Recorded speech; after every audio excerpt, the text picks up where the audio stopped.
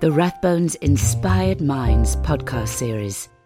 Hello and welcome to the Rathbones Inspired Minds podcast series. I'm Daniel Norcross. In each episode, acclaimed writers, scientists and entrepreneurs reveal what inspires them. Today, I am delighted to be joined by a man you may well know as one half of the eye-wateringly successful podcast The Rest is History, which has taken the UK by storm and after touring Australia and the States last year is now aiming for world domination.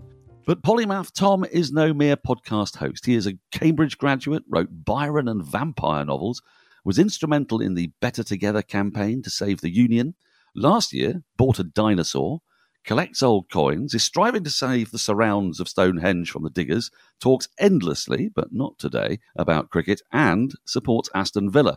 And more importantly, he is a writer, predominantly an historian of the ancient world, although his most influential book is Dominion, a history tracing the impact of Christianity on the modern world. Welcome to the podcast, Tom Holland. Thank you very much, Dan. Thank you for having me. It's an absolute pleasure. Now, I ask this of all of our guests. We are the Inspired Minds podcast, and I like to understand what inspiration means to my guests. It can be inspiration that you receive or inspiration that you give. Is inspiration a driver, an important part of what you do in your work? Well, most of my professional career I've spent sat at a computer writing. And I think without inspiration, you couldn't possibly begin to start work. That winking cursor, or right at the start of my career, the blank sheet of paper. Without inspiration, you just wouldn't have the arrogance, perhaps you might say, to sit down and start work. So yes, without inspiration, I wouldn't be doing what I'm doing. But you say without inspiration, you wouldn't be able to do what you do. It's almost impossible to know what you're doing from one minute to the next. I turn on Twitter and you're either collecting a whole bunch of rivers in England, or you're walking Hadrian's Wall, or you're saving the nation from the Vandals at Stonehenge, or you're looking after hedgehogs, or you're writing an entirely new history, or you're doing a book in Spanish. So does inspiration just come easily to you? I think that there are certain consistent well springs. And I think probably the most consistent wellspring that I have is a sense of the infinite fascination of the past. To be honest, I find the past more interesting than the future, which is a kind of terrible thing to admit. I remember when I was a very young child, and I grew up outside Salisbury, which is a famously very historical city with its beautiful 123-metre spire, Stonehenge very near, surrounded by all kinds of evidences for the past. But we drove into Salisbury's ugliest multi-storey car park, and my mother had left something behind, so she had to leave me in the back of the car and go back down to the shops to get it. And I gazed out at the streaked grey concrete, the dank dripping ceiling, and I thought how much more interesting life would be if we were in the Mesozoic, if we were surrounded by dinosaurs and all kinds of things. Now, obviously, I wouldn't have lasted a minute in the Mesozoic, but I remember it as one of those moments in childhood that you retain the perfect memory of them, the kind of absolute vividness of the sense. I think I remember that because, in a way, it speaks to a truth about my inspiration, which is that I just feel the past is more glamorous and interesting than the present. You know, a world full of sauropods to a world full of streaky grey concrete, which is obviously very unfair on the present day. Well, no, I don't think it is, actually. I think the thing about the present day is that you live its mundanities and you know what they are. Whereas as a child, I remember going to a castle and suddenly your imagination explodes into what might happen in that castle. Yeah. You're dressed up as this person. You've got invaders. You've got stuff happening. There's not an awful lot that's probably happening on Salisbury High Street when you're 7 years old. You are right, Dan. You are right. That's, I suppose, part of the fascination of history. But you've mentioned dinosaurs. Now, almost every kid, it seems to me, is wowed by dinosaurs. Not all kids end up being historians. You say that about dinosaurs. When I was a child, so that was in the 70s, actually dinosaurs didn't have nearly the profile that they have now. I remember I was in my class at school. There was one other boy who was as obsessed by me, and we were great frenemies because, you know, we would talk about them all the time, but at the same time, there was a competition to be more passionate about them than the other. And I remember that there was very little on TV. There was very few films about it relative to now. There was an Open University series on paleontology presented by chief curator at the Natural History Museum. And I would watch every single one waiting for the dinosaur episode, which finally arrived. And they had a sequence on this town called Dinosaur, which was in Colorado. I don't know how Open University had paid for the curator to go there, but he popped up there. I remember asking my parents, please, can we go to Dinosaur in Colorado? I mean, they were not going to do that. We never went abroad. We had holidays in Wales and Cornwall. We were not going to be going to Colorado. And all my life, I thought, one day I'm going to go there. It must be the most brilliant place. Everything will be about dinosaurs. There'll be models of dinosaurs everywhere. It'll be brilliant. And then just before my eldest daughter was due to be born, I went on a trip to Colorado, not just to see that, but I thought, I can't resist the chance to go there. The friend I was with, we drove kind of like 800 miles in the way that you do in America, 800 miles out of the way just to go and have a look at it. And we got there, and honestly, it was the biggest dump in the world. It was basically just a crossroads with a slightly battered stegosaur by the crossroads. And I was so relieved I hadn't made my parents go there. They would have been so disappointed. But then, Dan, the weird thing is that I then went to the town that I thought Dinosaur was going to be. And it's a place called Drumheller in Canada, in Alberta. And it has the world's, I think, not just the world's greatest paleontological museum, but the world's greatest museum, full stop. Relative to what it's set up to do, it gives you everything that you could possibly want from the deep time of planet Earth.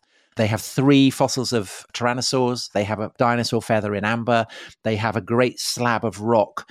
It looks like a Rothko painting. And across the middle, there's this kind of streak of orange. And that streak is the iridium layer left by the meteorite that smashed into planet Earth and destroyed the dinosaurs. So an incredible place. But all around it, it has the largest freestanding statue of a dinosaur that you can climb up the middle and go down out of its mouth, which is brilliant. And pretty much every garden does have a little model of a dinosaur.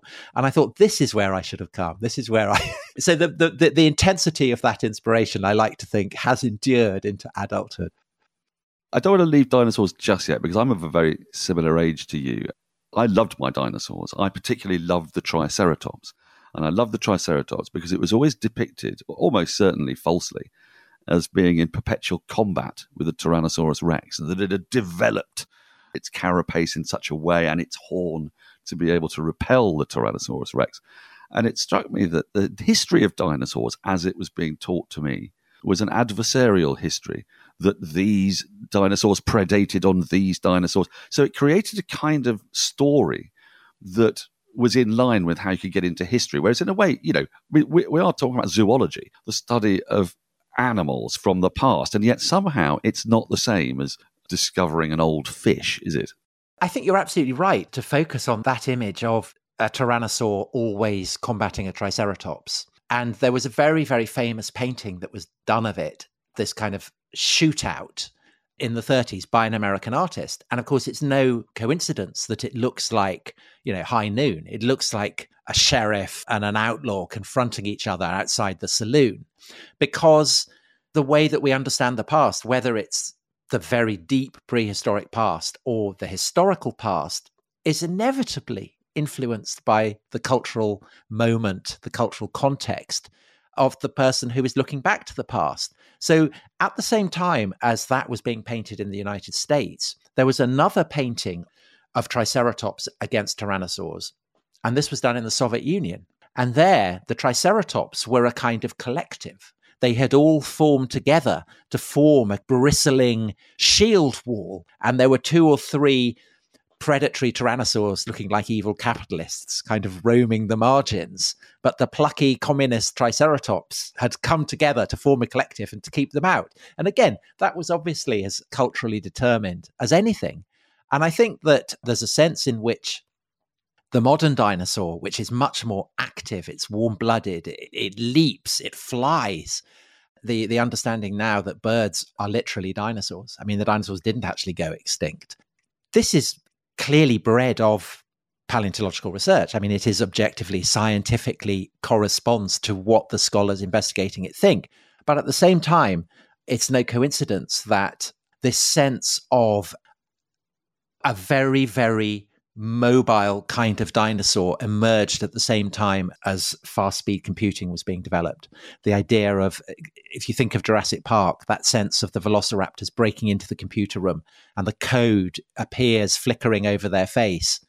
And also, indeed, even the fact that the initial focus of dinosaur research was in Britain in its Victorian heyday. Then it passes to the United States, and it's probably now centered in China. It's discoveries in China that have led to the realization of just the degree to which birds are dinosaurs. So again, there's a kind of weird symmetry there, that the focus of dinosaur study seems to correspond to economic and industrial supremacy. Now, you remain inspired by dinosaurs. Didn't you buy one recently? Is that right? Well, I did. It was actually my brother, who I think is coming on your series or may already been on your series, who spotted it for me. There's an auction house in Salisbury which focuses on vintage furniture, but there was a job lot of fossils that were being sold. And one of them was a display case from a museum that had come ultimately from New Zealand, but via Budapest as well, and then a private collection. And it was a Psittacosaurus, which was actually a kind of ancestral ceratopsian, so linked to Triceratops, but much earlier than that, 120 million years ago. And I just thought I'd never have another chance to buy a dinosaur. So I went and bid for it. And I was so tense beforehand because I was imagining everyone who's going to this auction would obviously want the dinosaur. I mean, why would you bother buying, I don't know, a Victorian piano stool or something when you could have a dinosaur? But I was actually the only person who bid for it. And I got it for the reserve price. And I was so happy that I kind of leapt up and danced for joy. It got photographed by the auction house camera, and they put it on, they put it out for public consumption. And so it had a brief moment of fame by pure joy. And as I'm sitting here talking to you, Polly, as we call her, Psittacosaurus, of course, parrot lizard, is right next to me. Bless her. Now, you mentioned your brother there, James, and I'm kind of fascinated at the family Holland as you growing up, the two of you together. Yeah. And partly because, what makes it all the more fascinating for me is that I look at the two of you now and I see one man, James, who focuses the entirety of his historical inquiry, it seems to me, in a 6-year period from September 1939 to August 1945, who still has unfinished business with the Far East, as he's told me once. And you, let's put dinosaurs to one side for a moment, but your prime or your first areas of study, or the ones perhaps you're most well known for, are going all the way back to the Peloponnesian War, to the Persian Wars, to ancient Rome. And yet at the same time, you do a weekly podcast, as your brother does, with Dominic Sandbrook in your case, in which you can be discussing coronations of William IV and George IV 1 minute, Napoleon, Athelstan. It's a very broad-ranging world that you are devoted to, that you dive into, and your brother's a lot more specific. What do you think the reasons for that are? Well, again, I think it goes back to the inspiration from childhood. When I'm talking about inspiration, I always think about childhood, because I would say that the focus of my interest as a historian has always been the classical world, as you mentioned, ancient Greece, but particularly, I think, ancient Rome. And my interest in the Romans in particular, but also the Greeks, emerged almost seamlessly from my interest in dinosaurs. So I was obsessed by dinosaurs when I look back and think now, because they were glamorous, they were exotic, they were fierce, and they were also safely extinct. So I could enjoy the spectacle of a tyrannosaur shredding a dead triceratops and not feel unduly unsettled, as perhaps I would if I was watching a crocodile disassemble a wildebeest or something. And the books I had about dinosaurs always featured these kind of illustrations. There were always predators shredding herbivores. And I remember being given a book. It was a book about the Roman army, and it had an illustration of Julius Caesar's greatest victory at the siege of Alesia on the front, and Gauls fighting Romans. And there was a Roman centurion with a spear stuck in his stomach, and he was pulling it out, and the blood was staining the chainmail. And I was kind of weirdly, sinisterly gripped by it. In the same series, there was a brilliant illustration of the Spartans at the Battle of Thermopylae. And again, it was the drama. But I think the reason why I felt that it was safe to kind of enjoy this, whereas I was never that interested, for instance, in the Second World War, unlike my brother. The Second World War seemed too close, unsettlingly close, whereas with the Greeks or the Romans, they were sufficiently distant. And my interest in them has been a kind of a warmth, a kind of glow in my brain, in my heart, in my guts. I kind of feel it almost as something physical, and it's been a companion with me throughout my life. But the things that I find interesting in antiquity, I also find interesting about almost every other sweep of history. You have to kind of specialize if you're writing. So I would say that my specialization would be Rome. But equally, that interest in Rome and the classical world more generally has led me into unexpected from the point of view of, if you'd asked me what I would have been interested in, say, 20 years ago, avenues of inquiry. Because one of the things that you get when you write a book that perhaps you don't get when you're just reading about them or thinking about them is that you have to try and get inside the heads of very alien and different peoples and try and see the world through their eyes. So that's what I was doing when I wrote my first book, which was about the age of Julius Caesar. So I was writing about that siege that I first saw. And then I wrote about the Spartans at Thermopylae in the next book. And trying to think how the Romans of Caesar's age or the Spartans who would have fought at Thermopylae, to see how they saw the world was very, very unsettling, actually. They were frightening. They were terrifying. The things that they believed were often very repugnant. So it's said of Julius Caesar that he killed 1 million Gauls and enslaved another 1 million. And it's not like he felt bad about this. He thought it was brilliant. You know, when he had his triumph, people would carry huge banners saying how many people he'd killed, and everyone would go, fabulous, hooray for Caesar. And the Spartans, you know this, Dan.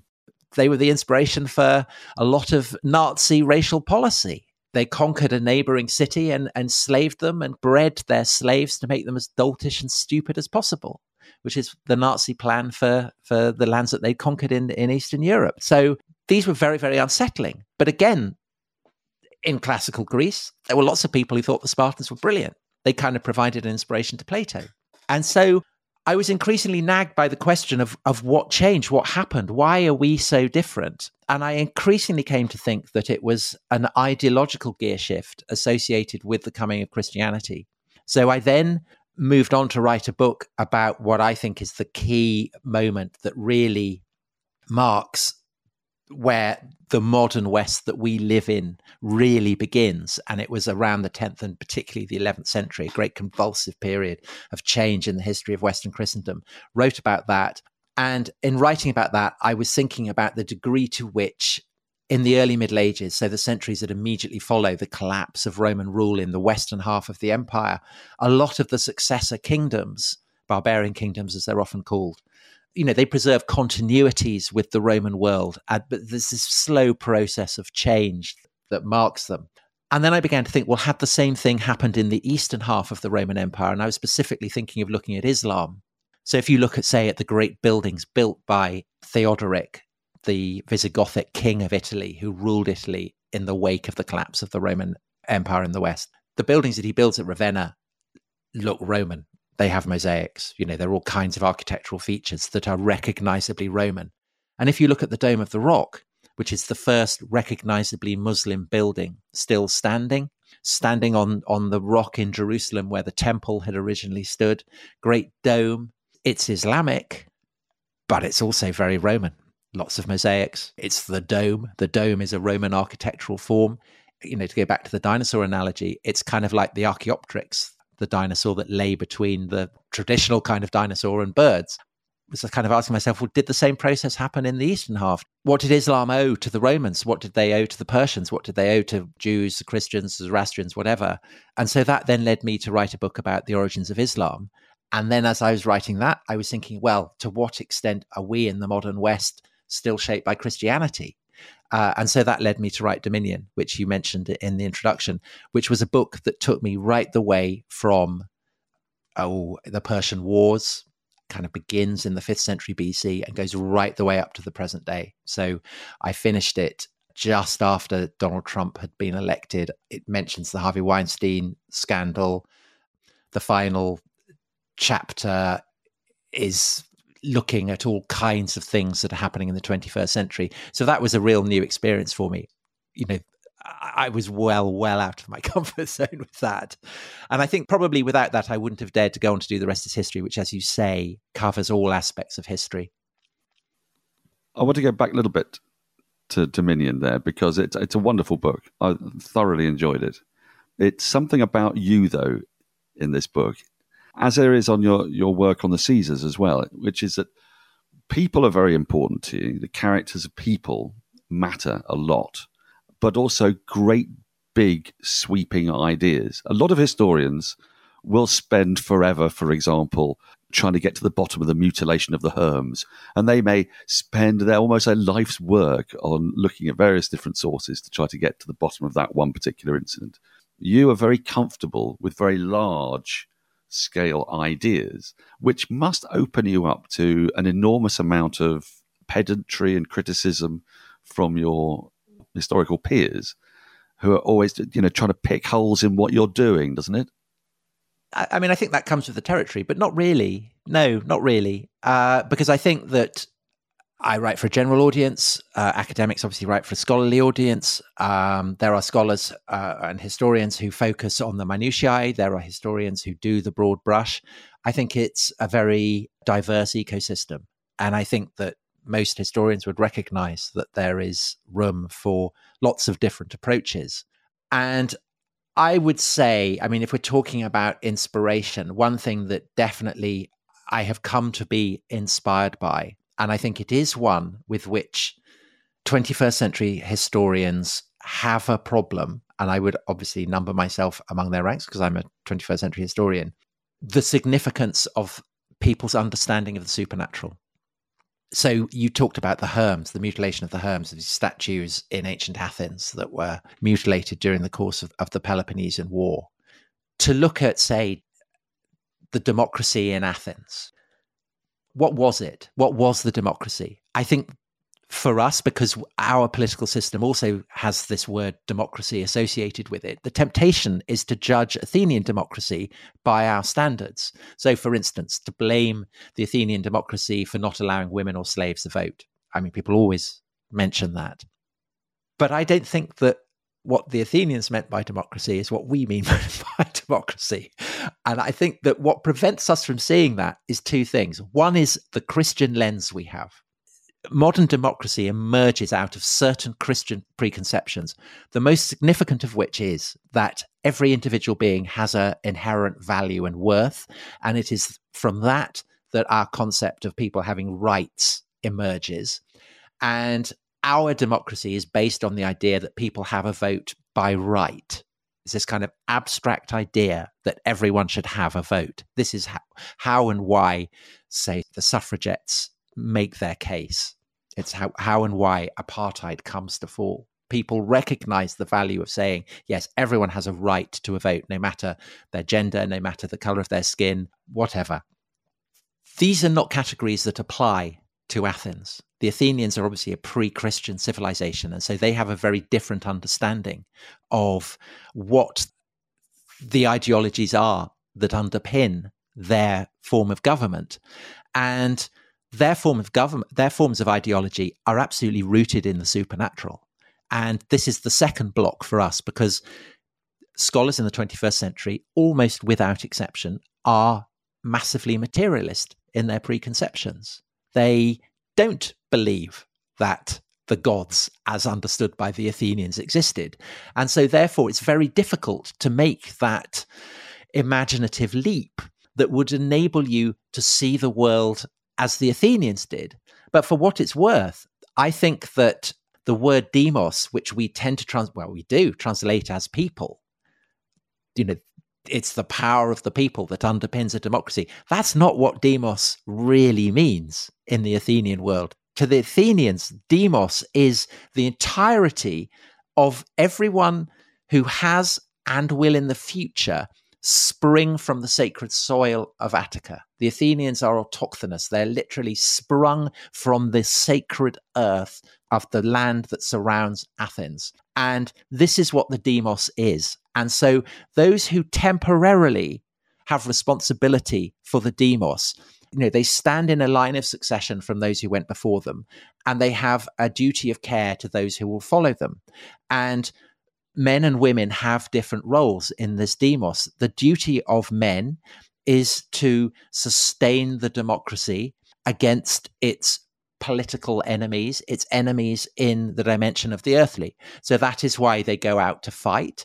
And that is why they legislate. That is why they draw up laws. That is why they have votes. That is their responsibility. The responsibility of women is to mediate between the earthly and the supernatural. It is women who lead the great procession that goes up to the Acropolis. It's women who weave the robe that is donated to Athena, the patron goddess of the city. It is women who tend to the sacred olive tree that grows on the Acropolis, who tend to the sacred spring there, who feeds the snake that supposedly originates from the very beginnings of Athens. It's women who are seen as being closer to the gods than men. And we, with our materialist lenses on, may say, well, this is all a sham. Of course, I mean, who cares about weaving a robe for Athena when you could have a vote? But I think that is an anachronistic perspective. But I'm forced to ask, it's all fascinating, makes absolute sense, but perhaps it's a bit difficult to sum up on a podcast of this length, but what is a Christian society's relationship to the supernatural? Because the Father, Son, and the Holy Ghost is certainly supernatural. Obviously, very profound. It's the most influential understanding of the supernatural that has ever existed. It has shaped the West convulsively, but it has also shaped global history too, because the paradox of Christianity is that it has as its symbol an instrument of torture on which a colonial subject was tortured to death by the apparatus of an imperial power. But Christianity itself has spread to every corner of the globe, often carried by colonialists. And so that paradox is very, very vivid. But obviously, the cross would have no significance whatsoever if it wasn't rooted in a profoundly supernatural understanding of its significance. Now, I want to talk to you a little bit about your activism, if you can call it that. I would never call it that. No, I mean, you're not out on the street with a pitchfork or a Greenham Common or anything of that sort, but you are involved and have been involved in a number of campaigns. Some of them, I suppose you'd say, broadly ecological, hedgehogs, some of them about the preservation of our heritage, in the case of Stonehenge, and another, which I think is almost the most interesting, your work with the Better Together campaign around maintaining the United Kingdom as a structure. What is it about conserving that? And I ask this because somebody with your perspective that looks all the way back through, forget the dinosaurs for a minute, but the last 2,500 years, you'll have seen all sorts of different structures, the Athenian demos, the Roman Empire, the British Empire. And yet you are very passionate about ensuring that the United Kingdom, which seems like a slightly artificial construct, is maintained. Well, I said how I have this sense that I'm actually more interested in the past than the future.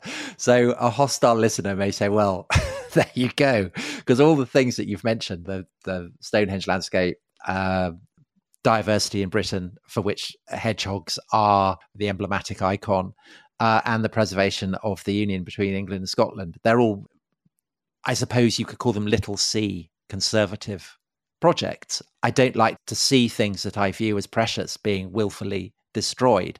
And on the specificities of the union between England and Scotland, again, I guess it's rooted in a sense that I imbibed in childhood, that the constituent parts of the island of Great Britain were less happy than when they were joined together in a shared enterprise. And that's true of the United Kingdoms of England and Scotland. It took both of them a long time to cohere into the units that we now recognise. And I think it's true of the joining together of Wales and England and Scotland into a single union, because I think that the identity that I have, I would see myself as English, but I would also absolutely see myself as British. And I value that identity for elements that clearly derive from Scotland and Wales, as well as from England. So therefore, were the United Kingdom, I mean, specifically the United Kingdom of Great Britain, to fragment, I would feel that, I think, as a very profound loss. How important is it to you as an historian to, I suppose, to let people know about how they're coming to their decisions. When I talk to a lot of historians, there's a lot of exasperation in the general public thinking something without being apprised of the facts. And when I hear you sometimes, when you are trying to convince people about the efficacy of the union, or you're trying to convince people about the importance of preserving things, there is a certain proselytizing zeal there, as if, you know, if only people knew what this was about. Well, no, I think it's more quixotic than that, perhaps. I mean, I often feel that, for instance, the preservation of endangered species in this country, I think people entirely understand that our way of life is often incommensurate with the preservation of a healthy degree of biodiversity in this country. But what can you do about it? I mean, I'm as guilty of that as anyone. I have a car, you know, I have a certain standard of living. What sacrifices would I be prepared to make? And I do feel a kind of sense of despair about it. And not just about British biodiversity, about global biodiversity as well. I feel that I've always been haunted by extinction, of course, because part of being interested in dinosaurs when you're a child is to realize that entire worlds can be destroyed, that entire orders of creature just vanish utterly. And to think that we're living through, you know, a sixth great extinction, a process of destruction comparable perhaps to, you know, the missile from outer space that targeted planet Earth at the end of the Cretaceous, is very, very depressing. So I mean, if there's evangelical zeal, I'm not sure it's necessarily good that I feel that I'm a preacher of good news. I think that there's a kind of strain of natural pessimism there, perhaps. But pessimism can be a source of inspiration as well as optimism.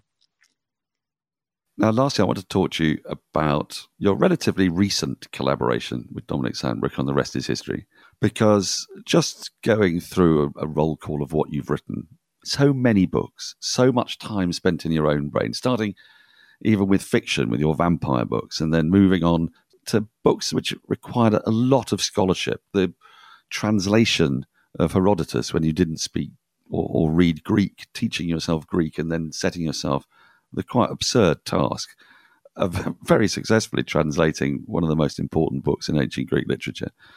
All of those feel like really very solitary endeavors. And now I've been to a Rest is History podcast recording, and that sense of community, that sense of joy that everybody has being together, listening to you and Dominic, being included in it as well, is an extraordinarily collaborative exercise, one that's been made possible in the modern age by podcasting and by the creation of those communities. It's a very different way than sitting down and deciding to translate Herodotus, isn't it? It is. So both Dominic and I, we'd done radio, which I suppose is the closest analogy to a podcast, and we'd done TV. And of course, we'd both of us written books a lot. And it was through writing books that we met originally, because we shared a publisher and we were often on the kind of same circuit. And we got on very well. We had a very compatible range of interests and sense of humor and so on. And so I guess that if I was going to collaborate with any historian, it was always going to be him, because our interests and our, as I say, our sense of humor were so compatible for it. But it still seemed, I mean, a kind of very arrogant project, really. And it was put, you know, I began doing the podcast off the back of my brother's podcast, We Have Ways of Making You Talk, which, as you intimated earlier, is solely about the Second World War. And so when I began talking to the producers who did my brother's podcast, there was discussion about whether, you know, should the podcast that I do be focused on, you know, a similarly quite finite period, the Romans maybe, say for the sake of argument. But we agreed that it would be fun to go for the whole of history. And because Dominic specializes in modern history, then, you know, he was the obvious person to do it. Now, I think that both of us have found it completely liberating, and perhaps for two particular reasons. And the first is that it's liberating to share in a project. We've been doing it for over 3 years now. And so he kind of haunts my dreams. And maybe that's not entirely a complimentary thing to say, but I mean, we have a kind of professional closeness in a way that neither of us had ever had before, because as you say, writing is a very solitary business. But I think the other way in which it's been liberating is that because both of us had done radio and TV, you're very, very conscious of the straitjacket that you have to operate within. You have layers of production, all kinds of hoops that you have to jump through. You could be mid-project and suddenly find that the hoops have completely changed because, somebody higher up the food chain has, switched jobs or something. And it's very, very frustrating. Whereas doing a podcast, one of us can have an idea and we do it. And we can do it any way we like. And there's nobody to patrol us. There's nobody to say we can't do exactly what we want to do. So to find that it's won us an audience much larger than the audiences we had for, say, radio is tremendous and, kind of wonderful and absolutely invigorating. It's a bit of a mundane question, but I'm genuinely interested. How do you decide what you're going to discuss? Because with your brother's podcast with Al Murray, there's a benefit, I guess, to the narrowness of the subject matter. Yeah.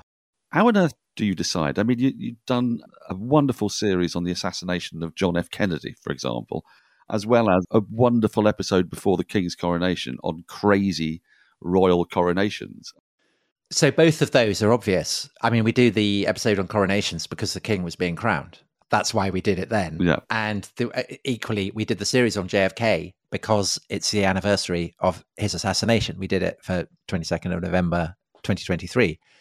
But my point being that given that you're willing to have that kind of sweep, how, when there isn't an obvious topic, how do you decide? Okay, but just for instance, to stick to the coronation and to JFK, I'm interested in coronations. I've written about them. They are part of the sacral inheritance of Christianity. I have this kind of bedrock of knowledge there that I can draw on.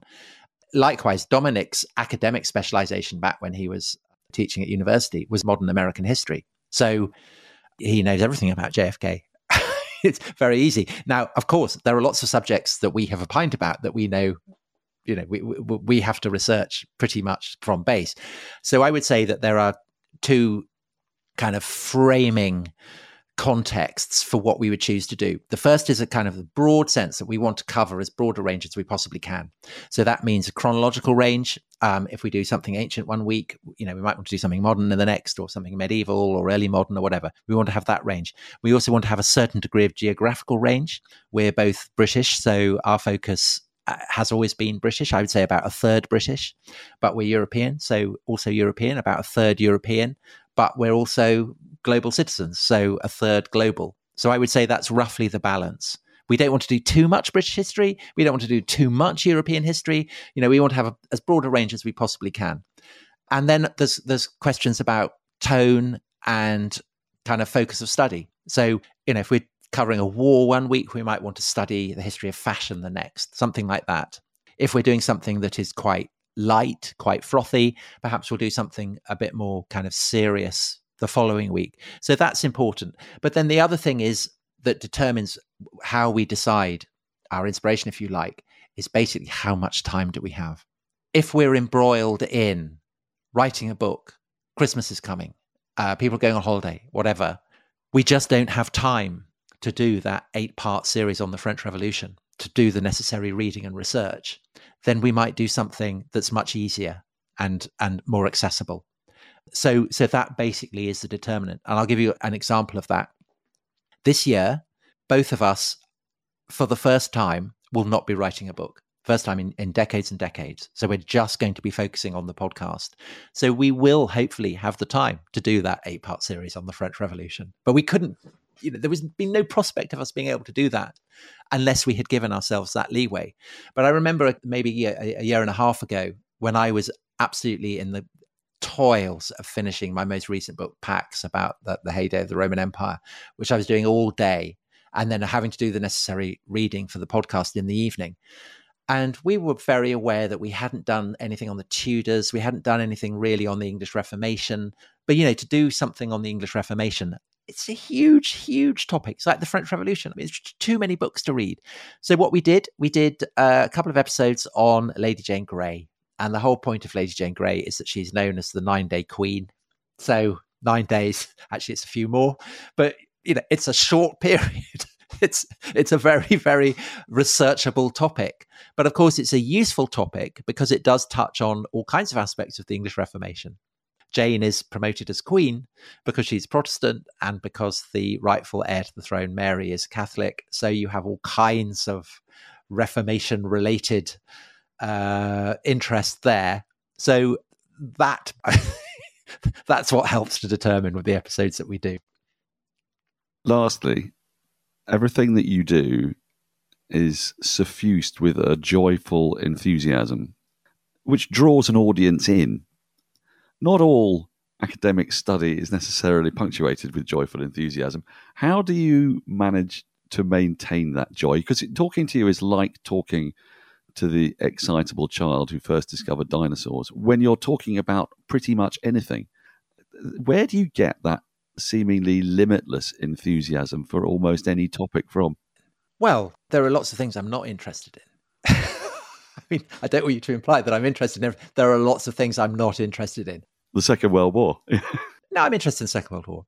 Just to say to the field of history, I find it infinitely fascinating because it teaches us how infinite the number of ways to be human are. How could that not be interesting? I think that's probably true of most things, that if you look at them on the assumption that it's going to be more interesting than you think, almost invariably it will be. So just one final example. During the lockdown, initially, we thought that you were only allowed to have an hour of exercise. So you could walk from your front door for an hour and then come back, and you had to be out only for an hour. And then we discovered this wasn't true at all, that you could walk as far as you wanted, as long as you left your house and you came back to your house. So we began doing these insane walks all over London, walking, 10, 20, 30, on one occasion, 40 miles. And it meant that we had a reason to explore London in a way that we hadn't previously had. And so the chance to explore not every, because London's so infinite, but nooks and crannies of London that we simply wouldn't have looked at before, it was all so interesting. There was no area of London that wasn't interesting. We could go to the dullest, most suburban stretch of London, and you do the work on it and you discover that there'd been some palace there, or there'd been some zoo there, or, some mad person had done something mad there. It was great, really great. And in a way, I mean, it's the one thing about the lockdown I miss, and I hated the lockdown. But the chance to immerse yourself in touring a particular region of a city was kind of amazing. Basically, everything like that is interesting. Well, I think that's a fantastic mantra for life. Long may you continue exploring, and congratulations on getting through an entire, however long this podcast now is, without once mentioning cricket. That is truly, I think a unique experience in your life. But Dan, you've just ruined it. Well, I have, but we can always edit it out. We kept our wicket for the whole day's play, and now you've just had a world swipe and the wicket's gone. Terrible. Tom Holland, you've been a joy. You've been listening to the latest episode of the Rathbones Inspired Minds podcast series with me, Daniel Norcross, and the marvellous Tom Holland. You can listen to previous episodes of the series on all major podcast platforms. And if you enjoyed listening, don't forget to like or subscribe. To find out more about the series, just go to rathbones.com. The Rathbones Inspired Minds podcast series, now available on all podcast platforms and at rathbones.com. The Rathbones Inspired Minds podcast series is brought to you by Rathbones, a leading provider of individual wealth management and asset management services to private clients, charities, trustees, and professional partners. Please note, the value of your investments and the income from them may go down as well as up, and you could get back less than you invested.